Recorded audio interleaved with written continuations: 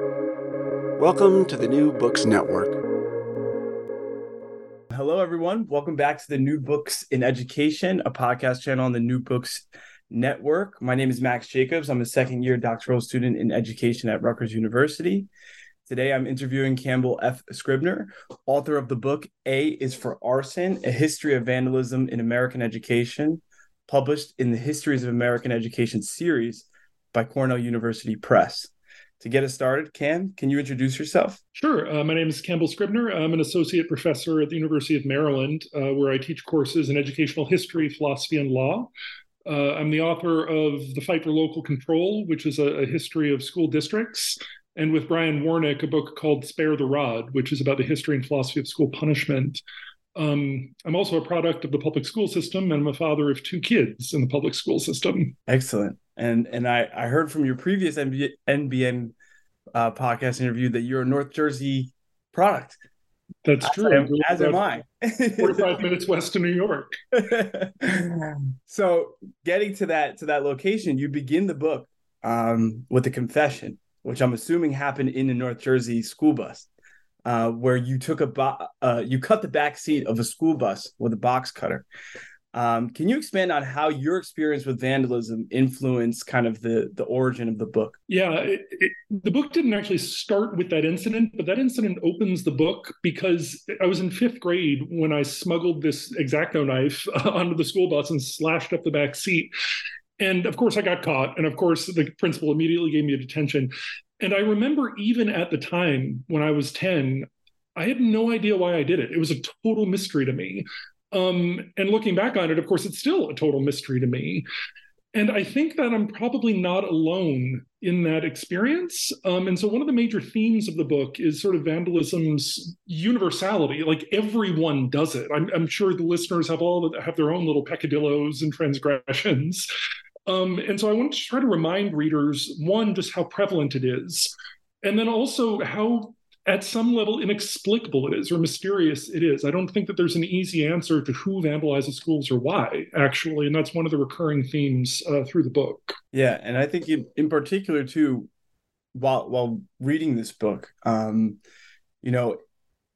topic of vandalism came up a lot in what we saw in the media.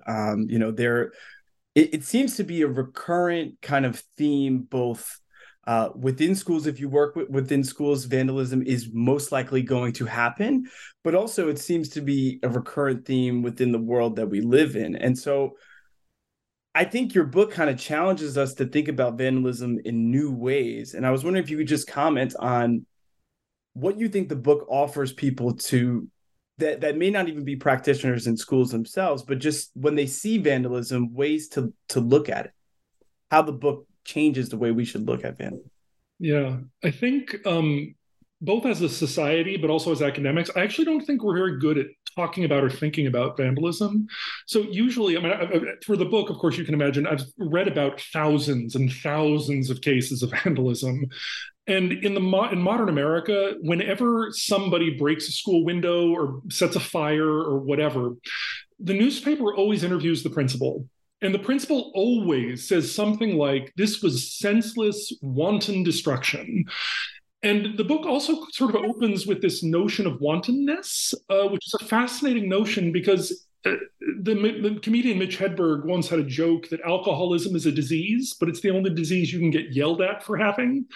And wantonness is kind of the same thing, where on the one hand, it implies that you're evil or crazy or inexplicable, but at the same time that you're culpable.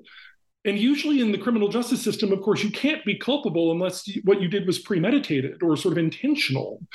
But with the accusation of wantonness, we kind of have it both ways, where we don't need to actually explain it or even investigate why someone would spray paint something or set fire to something.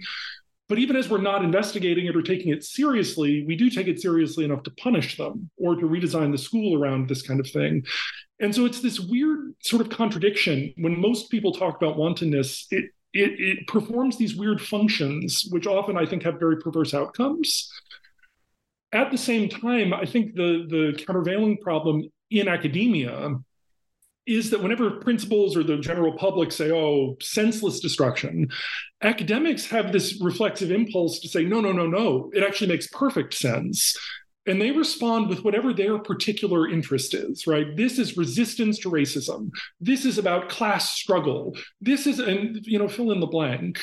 And of course, those are all good explanations. Many incidents of vandalism have exactly to do with that, but not all of them, right? Vandalism is actually this very big, capacious phenomenon. People wreck schools for all kinds of reasons. And so I think one of the sort of ironies that I try to really bring across in the book is, over the last 300 years, kids have actually been very consistent, and adults too, in what they've done to schools, right? They burn them down, they break things. Like, that doesn't change at all through the book. But explanations change all the time, which is weird. And it's not that we need to be totally pessimistic about explaining anything, but the fact that 50 years ago, when a kid wrecked a school, you would say, aha, Freudian neuroses. No one would say that today with a straight face. Today, we would talk about various forms of equity, or we would talk, bring in critical race theory or what have you, which again has explanatory value, but will also pass, right? It's 50 years from now, presumably we're going to have some other explanation for these kind of actions. And at some level, I'm just trying to sort of open up space to be unsure about things, open up space for ambiguity and inexplicability. And I realize that for academics, of course, that's not what we do. Like, we're here to explain things and make sense of things.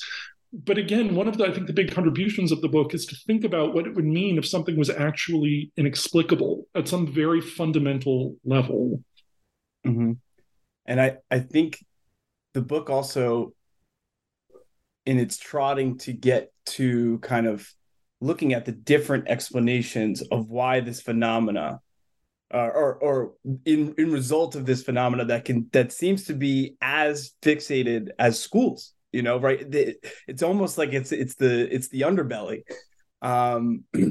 You draw from a wide range of theorists, and I think in a blog post that I came across on the book, you mentioned that you draw from everywhere from romanticism to postmodernism. And I was wondering, especially as, if we have historians of education that are listening, what was your reasoning behind why you delved so deep into a wide array of theories? And how do you think those theories helped inform your understanding of vandalism? To start with the beginning of your question, this book actually started with me setting a little challenge for myself. Usually when we think about education, even if we're critical of the way that schools currently operate, there's still a deep, abiding faith in education as sort of a constructive endeavor, right? Kids will grow and mature. Schools will help society become better. It's all about adding value of some kind or coming into oneself. And I was just thinking, like, what would it look like, again, to write a history of exactly the opposite of that? That is to say, rather than building up, breaking down sort of physically. And the challenge I set to myself is I was actually curious what it would look like to write a Gothic history of education, a history of education that sort of focused on the irrational or on unmitigated evil or something like that. I mean, think about like horror stories, basically, but not to write it in a gimmicky sense, but actually to write it in a real, like actually look at this sort of undercurrent, as you just said, of resistance and impulsiveness and emotion that I think actually does run through education, but runs against the sort of dominant purposes of education and also the dominant interpretations of education. So that's where the book began. And when I first submitted it to the press, I had one excellent anonymous reader. I don't know if they're listening, but thank you so much. This reader gave me a very detailed reader's report. They had all kinds of great suggestions. And at the end, they said something like, this is a very Foucauldian book, like Michel Foucault's sort of post-structuralism. And I thought, yes, kind of. I don't actually see it as a Foucauldian book, but I see Michel Foucault as sort of the end point of a long trend. It actually begins with the Romantics along several different lines. So if you think about Romanticism, and the book mentions people like Friedrich Schiller, Friedrich Nietzsche, others, they're very interested in selfhood. They're interested in achieving oneself through emotional experience. They're interested in notions of the sublime, that is to say, the inexplicable or the overwhelming. Um, you can trace these themes right up through Foucault, right? Notions of again, sort of shaping oneself as a work of art, or of, again, resisting dominant or sort of conforming trends in society, radical individualism, sort of hidden spaces, emotional fullness. The book is not about those things in the sense that I don't offer scholarly discourse on any of those things, actually, but it tries to use them to actually structure and inform the history as I tell it. And so I try to move from one to the next and incorporate some of these writers in the telling, and actually even in the construction of the book itself and in the construction of the narrative. And so in that respect, the whole book is sort of you might say, an aesthetic experiment in how we write history or how we tell about history. And in this case, how we tell about a certain kind of history of destruction. Yeah.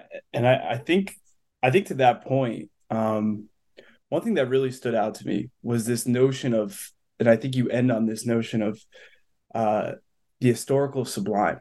And I think this gets to kind of what you were just saying. And I was wondering if you could just kind of elaborate on what you mean by the historical sublime, and also how that historical sublime relates to the concept of vandalism. Yeah, this is something that's really been revived recently with a lot of postmodern theorists. Hayden White is the classic example, but Frank Ankerschmidt, who's a Dutch historical theorist, is another good example. Postmodernists, of course, have argued that history is not given, right? It's not objective in any sense. Certainly things happened in the past, but each one of those little artifacts or facts in itself is sort of meaningless. And it falls to us, the historians or the modern reader, to make sense of them, to arrange them in a certain pattern or a certain arc, and thereby make a story with a beginning, middle, and an end. And again, they're not against that. They think we need to tell stories to make sense of things, but that we shouldn't confuse that with the way things actually were, or any, again, intrinsic meaning in the past. To make this point, again, they're actually drawing from existentialists, who in turn are drawing from romantics. And so again, this is one of those sort of through lines in the book. But when we're looking at school vandalism, one of my challenges in writing the book was thinking about how to maintain that sense of inexplicability or ambiguity in the past, where you can't really make sense of some of these things. There are times when kids are angry about their spelling test, and so they burn their school down. And then they go burn down 3 other schools too. Like, what do we do with that? I mean, it's not clear that there's a rational cause and effect there. And so a lot of the book is basically trying to communicate that level of, I'll say, wantonness or excess or just over the topness. And so you see it throughout the beginning chapters. Every now and then there's this little punctuating incident or line, and you're like, huh, that's weird, or that's funny, either funny ha-ha or just funny uncanny. Towards the end of the book, the last section is basically not history at all. All I do in the final section of the book is provide a bunch of newspaper clippings out of order. They're not in any chronological order. But it's supposed to be this little panorama. Hayden White has a great line about history being a panorama of sin and suffering with no moral. I mean, they're not supposed to teach us anything at all, except that the past was weird and the past was inexplicable, again, at some sort of foundational level. And so that's probably the most, you might say, tenuous part of the book, or the most experimental part of the book. But the idea, again, is to play with different ways of presenting history and to think about how we can actually present this aspect of irrationality in the past. In doing that part, one of the big sources of inspiration for this book was Michael Lessie's classic book, and also there's a documentary film called The Wisconsin Death Trip, where he does the same thing. He basically takes a bunch of newspaper headlines from 1890s Wisconsin and just puts them together. And they're bizarre. There's murder, there's suicide, there's the occult, there's cocaine abuse. There's actually a teacher in the book named Mary Sweeney who goes all around Wisconsin breaking windows. And Lessie does this partly, I think, sort of to play up the kitsch aspect. Like, if you think that the 1890s were about going to ice cream parlors and hitting little hoops down the street, let me tell you, it was actually much rougher. The problem is that in doing that, he actually concludes the book with this little essay where basically he's like, all of this violence and mayhem, it's attributable to rural poverty and a lack of a modern social safety net. I hate that ending because I actually think that's exactly wrong. I think he actually introduces this element of sublime irrationality and then kind of backs away from it. I would prefer him cut off the essay and just leave all these weird incidents where they are and let us think, wow, Wisconsin did kind of like lose its mind, as the world around us is always losing its mind. I mean, life doesn't really make sense when you're looking for these things.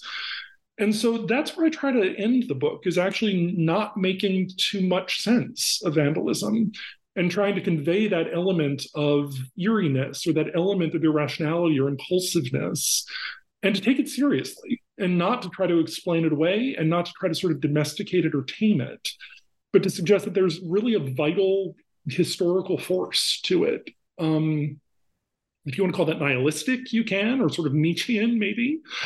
But I think it's important to keep that in there. Most of the book, again, we can talk more about, like, the book makes real historical arguments about power and about politics and whatever. But that doesn't strike me as the interesting part of it. The interesting part, I think, is actually the emotional eruptions and the sort of inexplicable, weird transgressions that one finds in the book.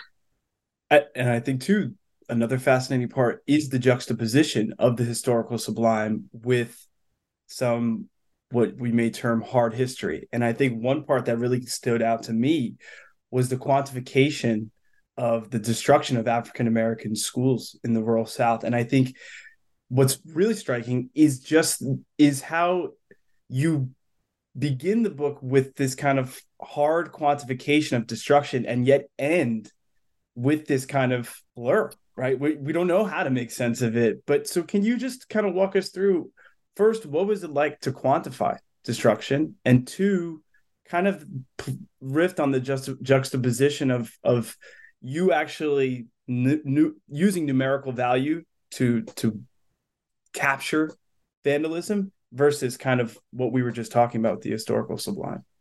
Yeah, the first 4 chapters of the book are the real history. I'm putting quotes around that, the sort of real history part. Each one of them actually introduces a new element of vandalism and kind of layers those elements on top of each other. So the first chapter is about the 19th century and basically talks about populism, right? Racism and xenophobia and sort of anti-Catholicism, riots in the streets. The second chapter talks about populism, but then also talks about insurance. And maybe we can talk about that in a second.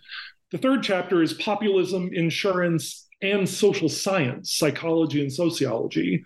And the fourth chapter talks about how these 3 things basically turn us in the 1960s and 70s toward the carceral state, or more sort of punitive prison-like school environments. So again, that's the politics part of the book. That's how we actually talk about power in ways that I think most historians would recognize. When I was writing the book, of course, I knew that all the sublime stuff was probably going to raise eyebrows. It might not be for everybody.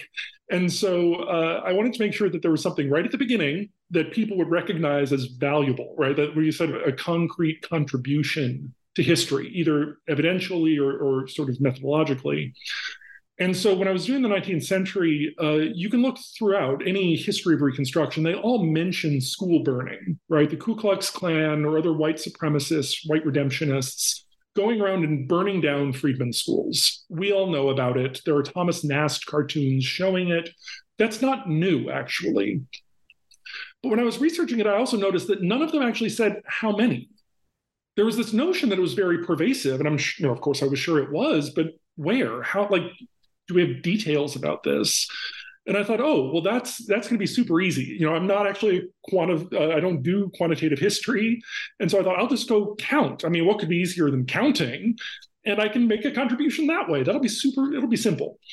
I was living near DC at the time, and so I could just go down to the National Archives where the Freedmen's Bureau records are, and I would just go through them, and literally anytime they mentioned a school burning down, I would make a little note, and that would be that. It would be easy.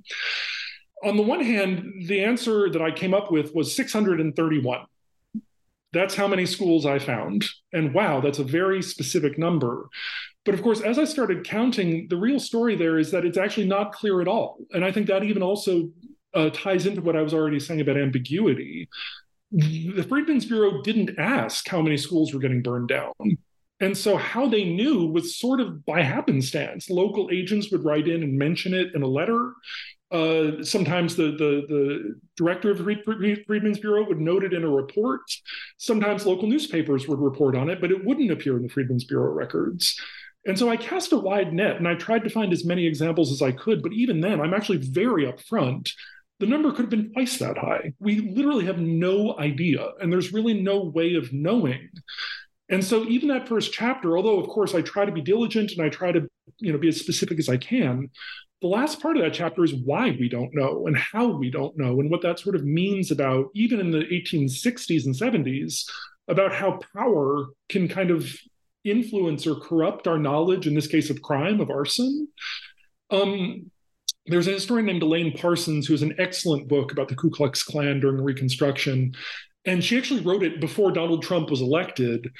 But her argument, which I second entirely, is that the Ku Klux Klan became the 19th century version of fake news, where basically if you were a Southern Democrat and a Northern Republican said, oh, look, the Klan burned down another school, almost reflexively, you would roll your eyes and say, sure, they did. That's fake. You're exaggerating. That doesn't happen. And it was politicized before it could actually be just sort of objectively documented. It was always already sort of enmeshed in this polarized political battle. And for their part, Northern Republicans were actually equally guilty. They also would make sweeping statements about how everyone in the South was burning down schools all the time, in ways that also weren't grounded specifically in evidence and were sort of generalized and meant to be used as political fodder. And the result is that, again, they at the time and we now didn't actually get a clear vision of what was actually happening on the ground because it was so politicized. And so this is another point that comes up throughout the book. That's not to be nihilistic and shrug and say, well, I guess we'll never know, or it doesn't matter how many were burned down. I mean, obviously, that's not the lesson here. The lesson is we know there was pervasive racial violence in the 1860s all the way up to the present. We know this actually had sort of an effect on schools. A lot of schools got attacked and burned down up through the 1960s. But there's always going to be this lurking element of ambiguity. A lot of times, both in the 1860s and the 1960s, you would have white Southerners, a black school would burn down, and they would say something like, well, I'm sure a black teenager did it because they didn't want to go to school.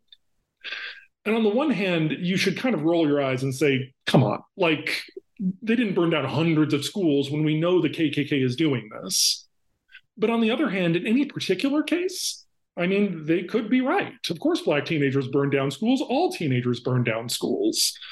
And so it's that level of ambiguity where, again, it becomes politicized. People who want to downplay racial violence can always point to, pyromaniacs or, juvenile delinquents. And people who want to play up levels of sort of racial violence can lean in the other direction. And that's not to say that we need to split the difference. That's not to say that we need to sort of favor one over the other. It's to say that we need to bear in mind the broader context, but also as we do that, not to overdetermine particular cases, which again, some of them are always going to be a mystery. There's just no way of getting hard data on these anonymous crimes.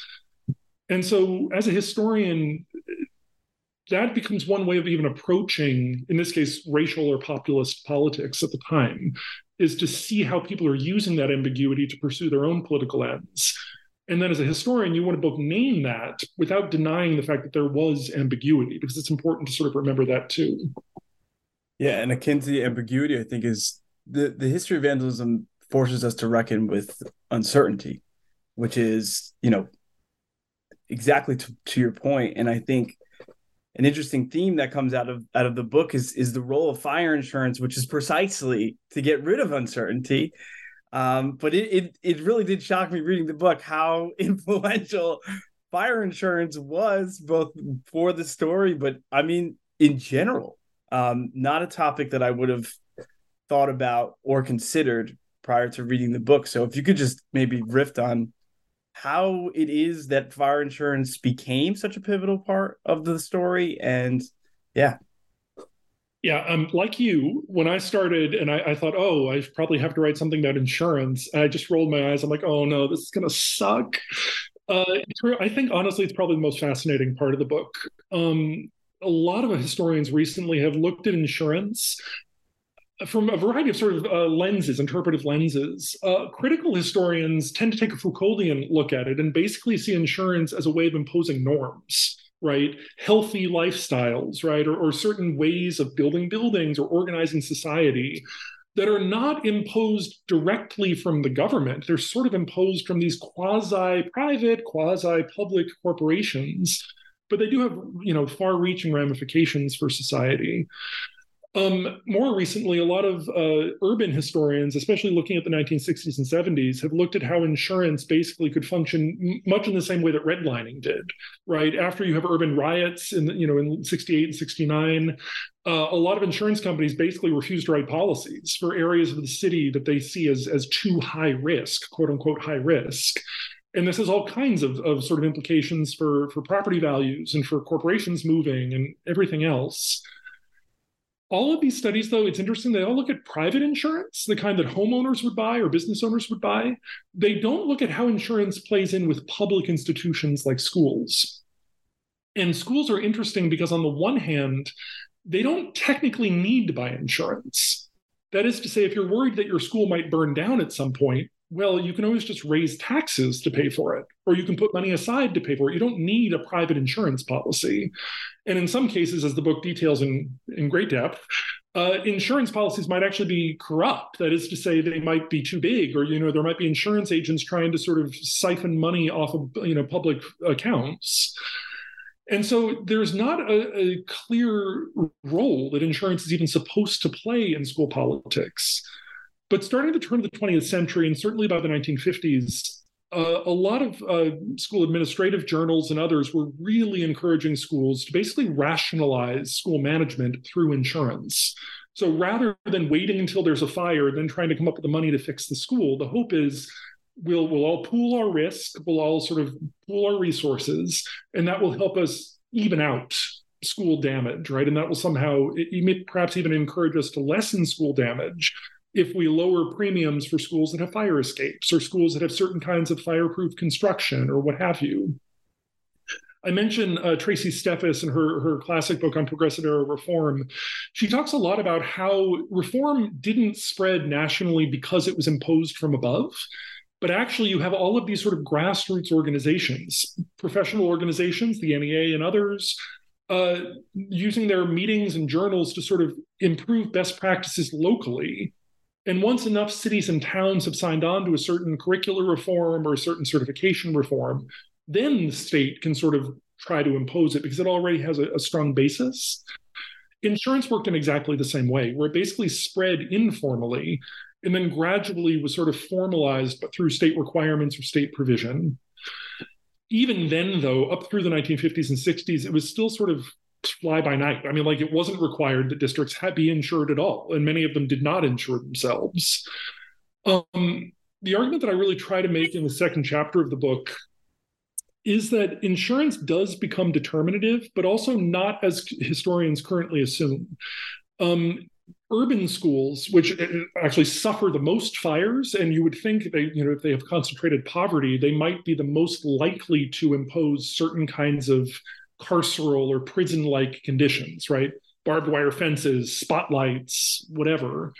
They do all those things, but not because of insurance companies. Urban districts are big enough and they have big enough budgets where they can basically insure themselves. They don't need an outside company to do it. It actually becomes suburban districts, which also suffer fires. They also suffer vandalism at incredibly high rates, in fact, higher rates than cities. And they are not big enough to insure themselves. And so it's in those areas that insurance companies basically force them to incorporate all of the same changes. And so we don't usually think of suburban districts being sort of hooked up with a school to prison pipeline or having metal detectors or what have you. And they probably don't to the degree that poorer urban districts do. But if you go to any suburban school now, partly because of vandalism and also because of school shootings and other things, they also have door locks. They also have certain kinds of cinder block construction. They also have defensive, thorny hedges around them. They also limit access points. All of these changes are happening in the 1960s and 70s, and it's all because insurance companies are basically making them do it. So insurance becomes this helpful sort of explanatory mechanism, basically, of a certain kind of social control and a certain kind of rationalization in school governance. Yeah, I just found that it's something that is outside the purview, I think, of what we think about when we think about schools. And I think vandalism as a topic precisely forces us to reckon with things that we normally wouldn't consider, because it's like we were saying, kind of the undercurrent. And so you pick up other things that you normally won't see, looking at the history of education. And one other part, I mean, just in general, I think what really stood out to me in the book was just the use of images to show us what, not just what vandalism looks like, but to show us a continuum of different acts of vandalism. And one part that struck me was the use of books, and you kind of do a deep dive into marginalia and different, like, kind of really low key, it seemed like, also high key vandalism. But particularly with the books, I was wondering if you could just explain to us, first off, how'd you find these vandalized books, and why connect that the books to vandalism? Yeah, so I'm going to take one step back and say, again, the structure of the whole book is basically to proceed from traditional explanatory history, a political history, basically, of control and resistance, toward more personal and more emotional experiences of school. And so the second part of the book is these shorter little essays, each one of which is a little more speculative about kids' actual experience of school, like what's happening in their head. They're sort of phenomenological, right? They're interested in how kids, as embodied living beings, conscious beings, are perceiving their own education or feeling their own education. And with vandalism, when you're saying that like these images, they don't seem to change. It's interesting because throughout the 20th century, a lot of social theorists would basically look at the way that kids wrote on walls or wrote in books or wrote on anything, and they would immediately compare them to cave paintings. And they would see this sort of Neolithic or Paleolithic energy emerging, right? There's some like deeply human impulse scrawl, which yes or no, I mean, like, you can find that useful or not, but it's just notable that for so long, and even today, people still do see this as something like primeval. There's some like deeply instinctual urge that we have, sort of a Schopenhauerian will, right, that's emerging in vandalism. When it comes to books, the short answer is it's super easy. If you want to read any 19th century school book, go to Worcester, Massachusetts. The American Antiquarian Society has thousands of them, and they are super helpful. And their catalog is so detailed that they can actually tell you which books have marginal inscriptions in them, and actually even what they are. And so I went there and I cut off after about 200 or 250, but I could have gone on. Just looking through these old textbooks, these old little, diaries, these old illustrating books. And kids, of course, doodled and wrote inscriptions all over them in a million different ways. And I thought, this isn't vandalism in a certain way, although you can obviously see connections with other kinds of vandalism. But it was a way of seeing how kids were actually sort of becoming, that is to say, how they were interacting with their lessons, not in a totally prescribed way, right? They weren't answering questions on a quiz sheet. They're just writing something in the margin. And in the process, you get to see kids' individuality, right? Where, as historians of childhood know, kids don't leave a lot of records. Kids are not often caught up by the usual ways that we recreate the past, right? They're not signing contracts. They're not getting their pictures taken that often. And even where we do find records of kids, it's usually from an adult's perspective, right? Adults assign them an assignment, and then we read what they respond. Vandalism offers us at least one way of looking at kids themselves, sort of to some degree, outside of the adult gaze. And the chapter on books basically looks at what happens when kids get bored, or what happens when kids let their imaginations run wild. And so a lot of these marginal doodles and inscriptions, on the one hand, are totally incidental to what's in the book. Kids are drawing hot air balloons, they're drawing trees and horses and whatever. But interestingly, I actually argue that because the 19th century was so big on the German notion of Bildung, or self-culture, self-becoming, that kids really believed in that. And so a lot of times when they're writing in their books, although they're not doing their assignment and they might be bored, they're actually interacting with the book in fascinating ways. And so I mentioned there's one kid who's reading the New England Primer, which is these sort of moralizing lessons about how to be good. And he goes through and basically disagrees with all of them. That's not so. I'm not going to do that. It's this very oppositional look where you see a human being in the process of becoming, specifically by opposing what he's supposed to be doing. And so, again, I think that it's not to say that these were totally spontaneous. There is one of the arguments is that they actually follow their own sort of conventions, these doodles. But they're also not imposed. And so they do open a certain kind of space to look at kids from the inside, to look at kids' imaginations, to look at kids' own sort of personalities. And it's not just books that you look at. You also look at desks, you look at walls, you look at windows. And can you just kind of reflect for us, like what do these physical objects offer us as a way of understanding vandalism, both in its historical sense, but also in its phenomenological sense, this idea of kind of refusing, right? And how that becomes a way of being. Yeah, from the historical sense, I mean, readers should remember that schools have not always looked like they currently look. Like desks have not always been in schools. Back in the one-room schoolhouses of the 19th century, kids would sit on benches, but they wouldn't have desks. And so these things appear at certain times in our history and for certain reasons, right? There's certain notions of how kids should learn, how they should be arranged in the classroom, what these things are doing. Windows, for instance, have always been seen as like a means of health, right? That kids need to get light and air. And that also by getting light in the classroom, it's going to basically make kids the romantics, right? The kids are going to be happier and kinder and more cooperative. Think about any kindergarten you've ever been to. It's colorful and bright. And there's some notion that that's going to like improve kids' souls, basically. When the windows come in and the kids smash them, which they do with great regularity, that raises a new kind of question. Like, what if the kid's soul isn't as good as we think it is? What does that mean? And so, yeah, I think each one of these chapters focuses on a particular artifact, but then also tries to, again, look at kids' emotions and see what were they doing with these artifacts. It's not usually what they were supposed to be doing, but they made sense of them in their own ways. And so the desks, when kids carve their initials in desks, that essay talks about nostalgia and basically how, on the one hand, even today, of course, we have certain kinds of very obnoxious conservative voices who act like there were good old days. And they often trot out school desks as an artifact of the good old days when kids were innocent and we didn't have drugs in schools and everything was better. And of course, I point out that's nonsense, right? There were no good old days. This is a stupid argument to make. But perhaps uniquely, I'm not actually against nostalgia. And so that essay tries to look at what kids themselves were making of these initials in their desks. And I argue they themselves were being nostalgic. They were actually very emotionally invested and almost sentimental in their connection to school. It means something that you belong in that school and you carve your initials in it.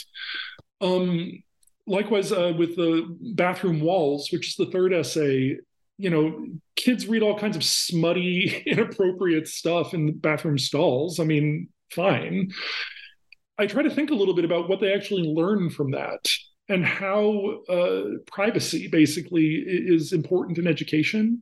Because if you think about it, the bathroom stall is about the only place left in school where kids can actually be by themselves. And while they're in there, they are exposed, again, to dirty limericks or to, you know, inappropriate drawings or whatever it is. What do they do with that? How do those things actually educate them, or how do they educate themselves through them? So again, it's looking at particular affordances or particular artifacts of schools, but trying to look at them through a kid's eyes, which I think, it's not that no historian has done that before, but it's not the usual way, I think, that we approach the history of education. And it's not only of historical relevance. Obviously, these things are still true today. And I think it might help us understand kids' experience today to just pause for a moment and think about what they make of or how they come into being in particular spaces in schools. Yeah, and I couldn't help but think about when I was reading these parts, like, how much longer do you think this will actually happen as we increase surveillance, right? It almost seems as if these acts themselves while there is a continuum within your book, I wonder if there's going to be a continuum in the future, and what that kind of will look like.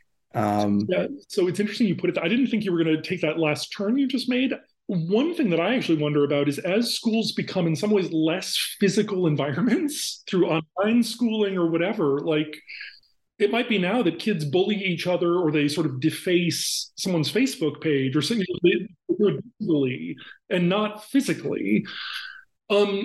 The physicality part of it, as long as kids are in schools, they are going to deface things and they are going to wreck things. I mean, I take that as a given. That's one of the sort of underlying themes of the book.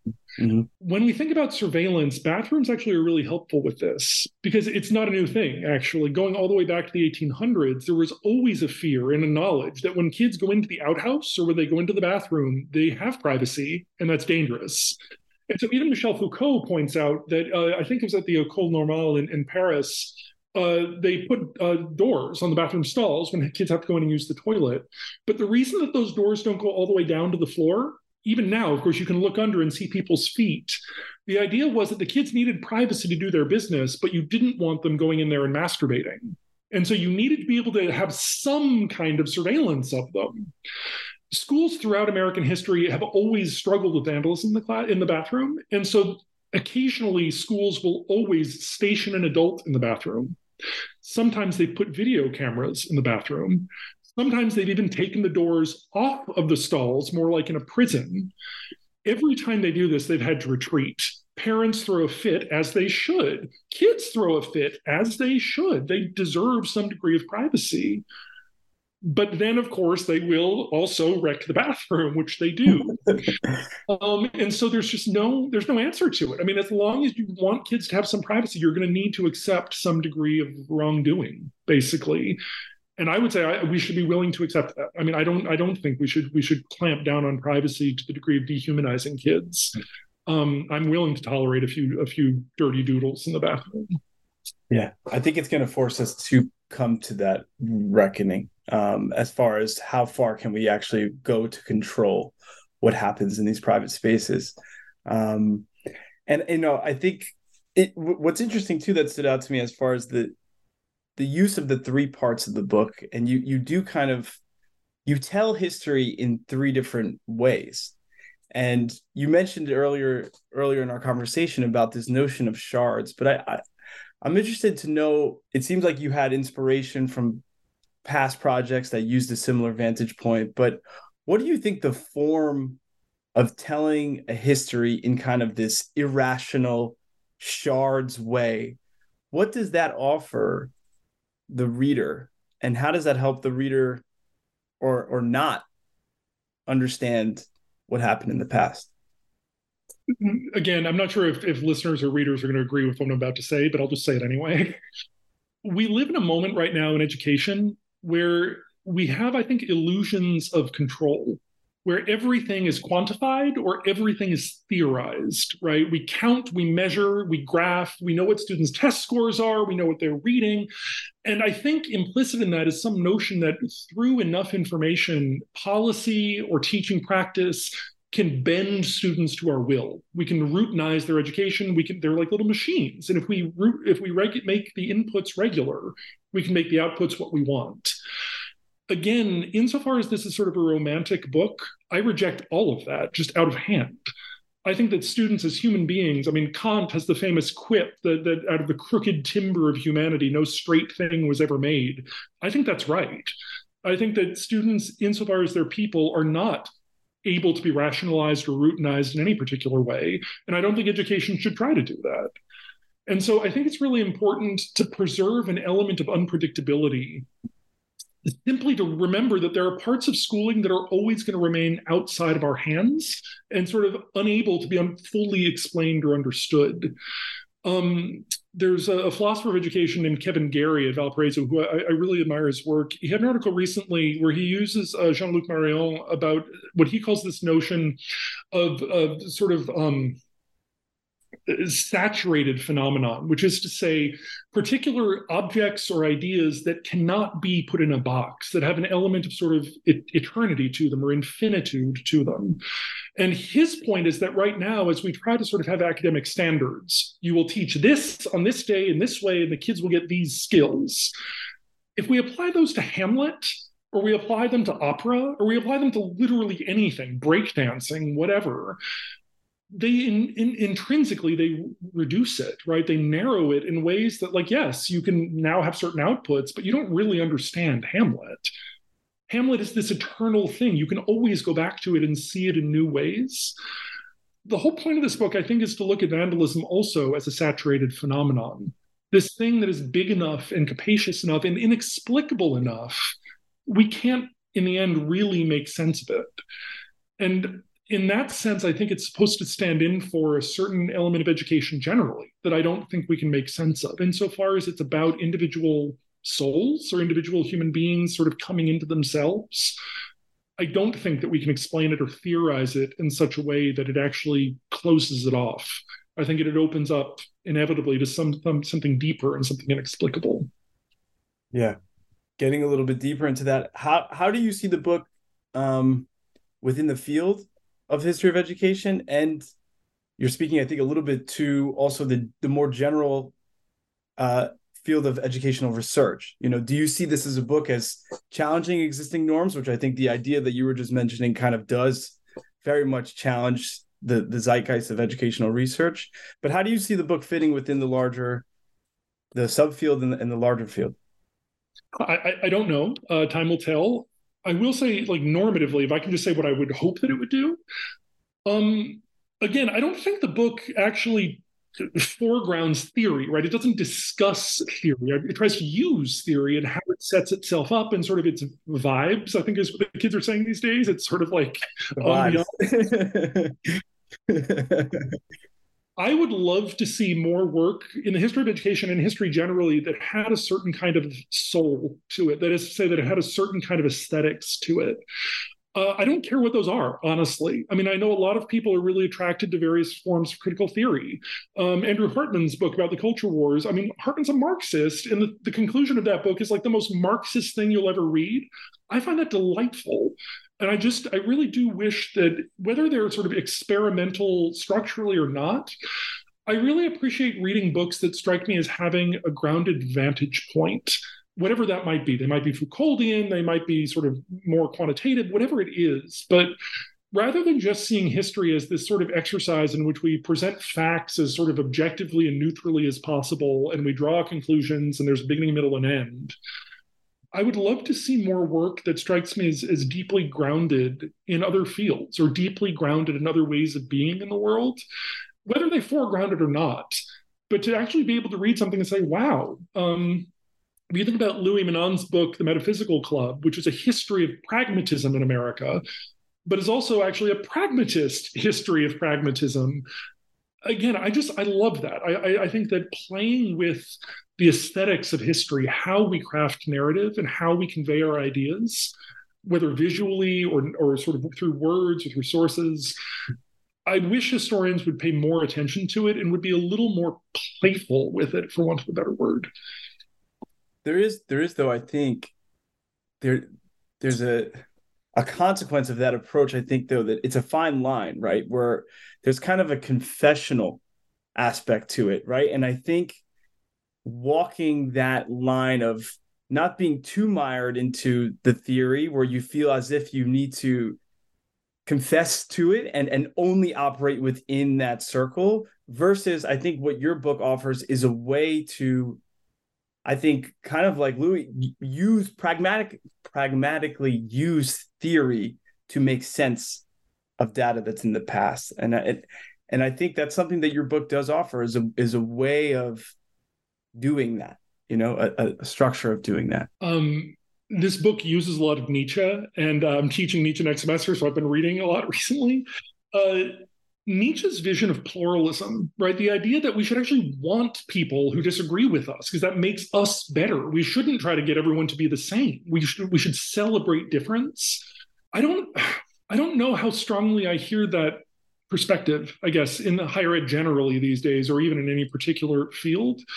And so, again, I've seen a lot of history recently, which strikes me, some of it, not all of it, but some of it strikes me somewhat ideological. But also, as you're saying, because it's sort of personal, right? I have a great investment in this particular cause, labor or anti-racism or feminism or whatever it is. Because of that, I'm trying to either convince people of my one position or to sort of like rally people who already agree with my position. That's not to say that we need to then, not try to, of course, we're trying to convince people. That's the whole point of writing a book. But again, if I'm reading a Marxist book, I mean, I'm not a Marxist. I think I understand Marxism, and I appreciate understanding more about it and learning from Marxist scholars. But I don't go in assuming that they're going to convert me, right? And if I was a Marxist, I wouldn't actually go in trying to convert other people either. And so in that respect, maybe this sounds ironic or like a dilettante or something, but I do really value pluralism for its own sake. And so I would hope that when people are coming at education from any particular angle, that they would find themselves enriched simply by people being different and people having a different set of values or a different set of perspectives than their own. And that in itself, I think, is one of our big, just at a personal level, I think that's one of the big purposes of higher education. People don't have to agree with that. Of course, I would hate to, impose that view on anyone. But I do see value in it. And I do honestly take delight when I read books that strike me as really having a unique grounding or a unique perspective. Yeah. I think one of the things that I ended up leaving the book with was thinking about if we take vandalism seriously, and you kind of give us three ways of doing that. You call it anti-educational, self-creating, anti-historical phenomena. These are, three kind of main ideas and takeaways that we get as a result of reading the three parts. What does that mean for people in education? And that can be both from a researcher level, but I think also from a practitioner level, both as a school leader, as a teacher, or as a student. This is a lot. But what does it mean really to take vandalism seriously, and how will that guide action and research?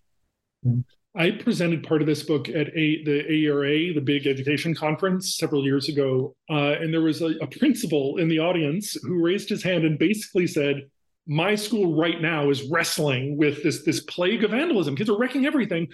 Tell me what to do. And I'm just like, oh no, like, I don't know. I'm a historian. Like, it's your job, man.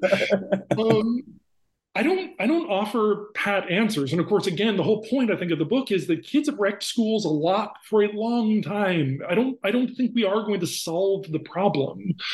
And in some respects, that might be almost like a small c kind of conservative answer, which is that like this utopian notion that we'll just flick some switch and vandalism will go away is really misguided. And we should be more modest, basically, in our responses to it or our expectations of any particular response. I think that actually is one of the takeaways of the book. I would also point out, going back to me slashing up my school bus, kids are impulsive, even good kids. I would like to think that I was a good kid. Even good kids do this, right? And so that's not to say that we shouldn't punish them. I think actually punishment is super important if you're trying to convey moral seriousness. If a kid does something wrong, obviously you should punish them. But even punishment, I think, needs to be tempered with some notion of restitution, some notion of growth, looking at the kid's own interests and the community's interests. And so that's, again, not going to solve the problem right away. But if one response recently to vandalism has been lock him up, put the kid in prison, arrest him, and make the school harder and tougher, that doesn't strike me as actually helpful to anyone. I think we do need to try to make schools welcoming spaces, not because that's going to do away with vandalism. It won't. But I think just intrinsically, for other reasons, schools need to be welcoming spaces. I think kids should be punished, but they should be punished moderately, so that they can grow and make things right. Not all of them will. Some kids are going to be jerks. I'm sorry, but I don't think you can approach educational policy by assuming the worst of children. That's just, call me naive, but that doesn't strike me as especially helpful. And so by taking vandalism seriously, I think I'm trying to say, on the one hand, it can be political. And if it is, we should look at it politically. Why are kids or adults so upset that they're vandalizing schools, and what could we do to make them less upset? It might be moral. There are times when kids just do things that are wrong and they need to learn that it's wrong. Okay, let's punish them to help them learn that. There are also, again, times when I think it's not totally clear what it is. Kids themselves don't know why they're doing it. It's some prank or it's some sort of, exuberance. At some point, I think adults need to just shrug and say, kids will be kids. And yeah, you've got to pay for it. I'm sorry. It can be very expensive for kids to be kids. But in the end, I think that overreacting to it or over determining what caused it's a fool's errand. It's not actually going to fix anything. So maybe taking vandalism seriously requires kind of an acceptance of its. Yes, exactly. That's fascinating. All right. Well, as we're kind of coming towards the end here, I was wondering if you could tell us if there's any, even though you just completed this all beautiful book, the perennial question, are there any other projects that you're currently working on that you would like to share? Sure.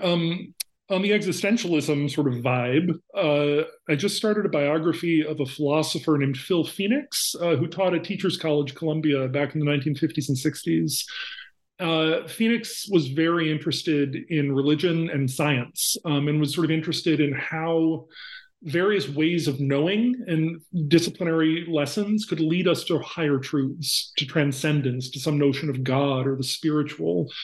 And so I'm working on that biography right now. Phoenix actually started life as a child prodigy. And so the first chapter is all about him basically teaching himself theoretical physics as a 12-year-old. Albert Einstein makes an appearance, like a real appearance. It's just fascinating stuff. And I'm hoping it's going to both teach us something about the mid-20th century, some ways of thinking that we don't often hear about in the 1950s and 60s. But also, and you'll hear some of me in this, it'll help present-day teachers think about the ultimate purposes of education. A lot of us complain that schools are too sort of utilitarian. We focus too much on test scores or skills or what have you. But even there, I think we take certain presumptions about what justice in schools would mean or what learning in schools would mean that I think we actually don't really talk about. We actually don't lay out what we think goodness is or what we think human beings are, especially in public schools, maybe more so in Catholic schools or Lutheran schools or something. But the book's going to try to meditate on that a little bit about the ultimate purposes of schooling. That sounds fascinating. Yeah, I'm really, really thankful for you, Kemp, for writing this book. I think it provides researchers in general a new way of looking at a phenomena that I think is internally fascinating to especially people who have engaged in vandalism themselves. You don't need to confess if you don't want to. The North Jersey thing, it happens, but no, but also just giving some new ways of thinking about the past and ways of approaching, as a researcher, the way we understand what actually happened and what that ultimately means. And I think this book really forces the reader to reconsider a lot of the things that we kind of just hold as fact, right? And makes us question. So thank you very much for being with us today. And I wish you best of luck with the rest of the semester. Thanks so much for having me.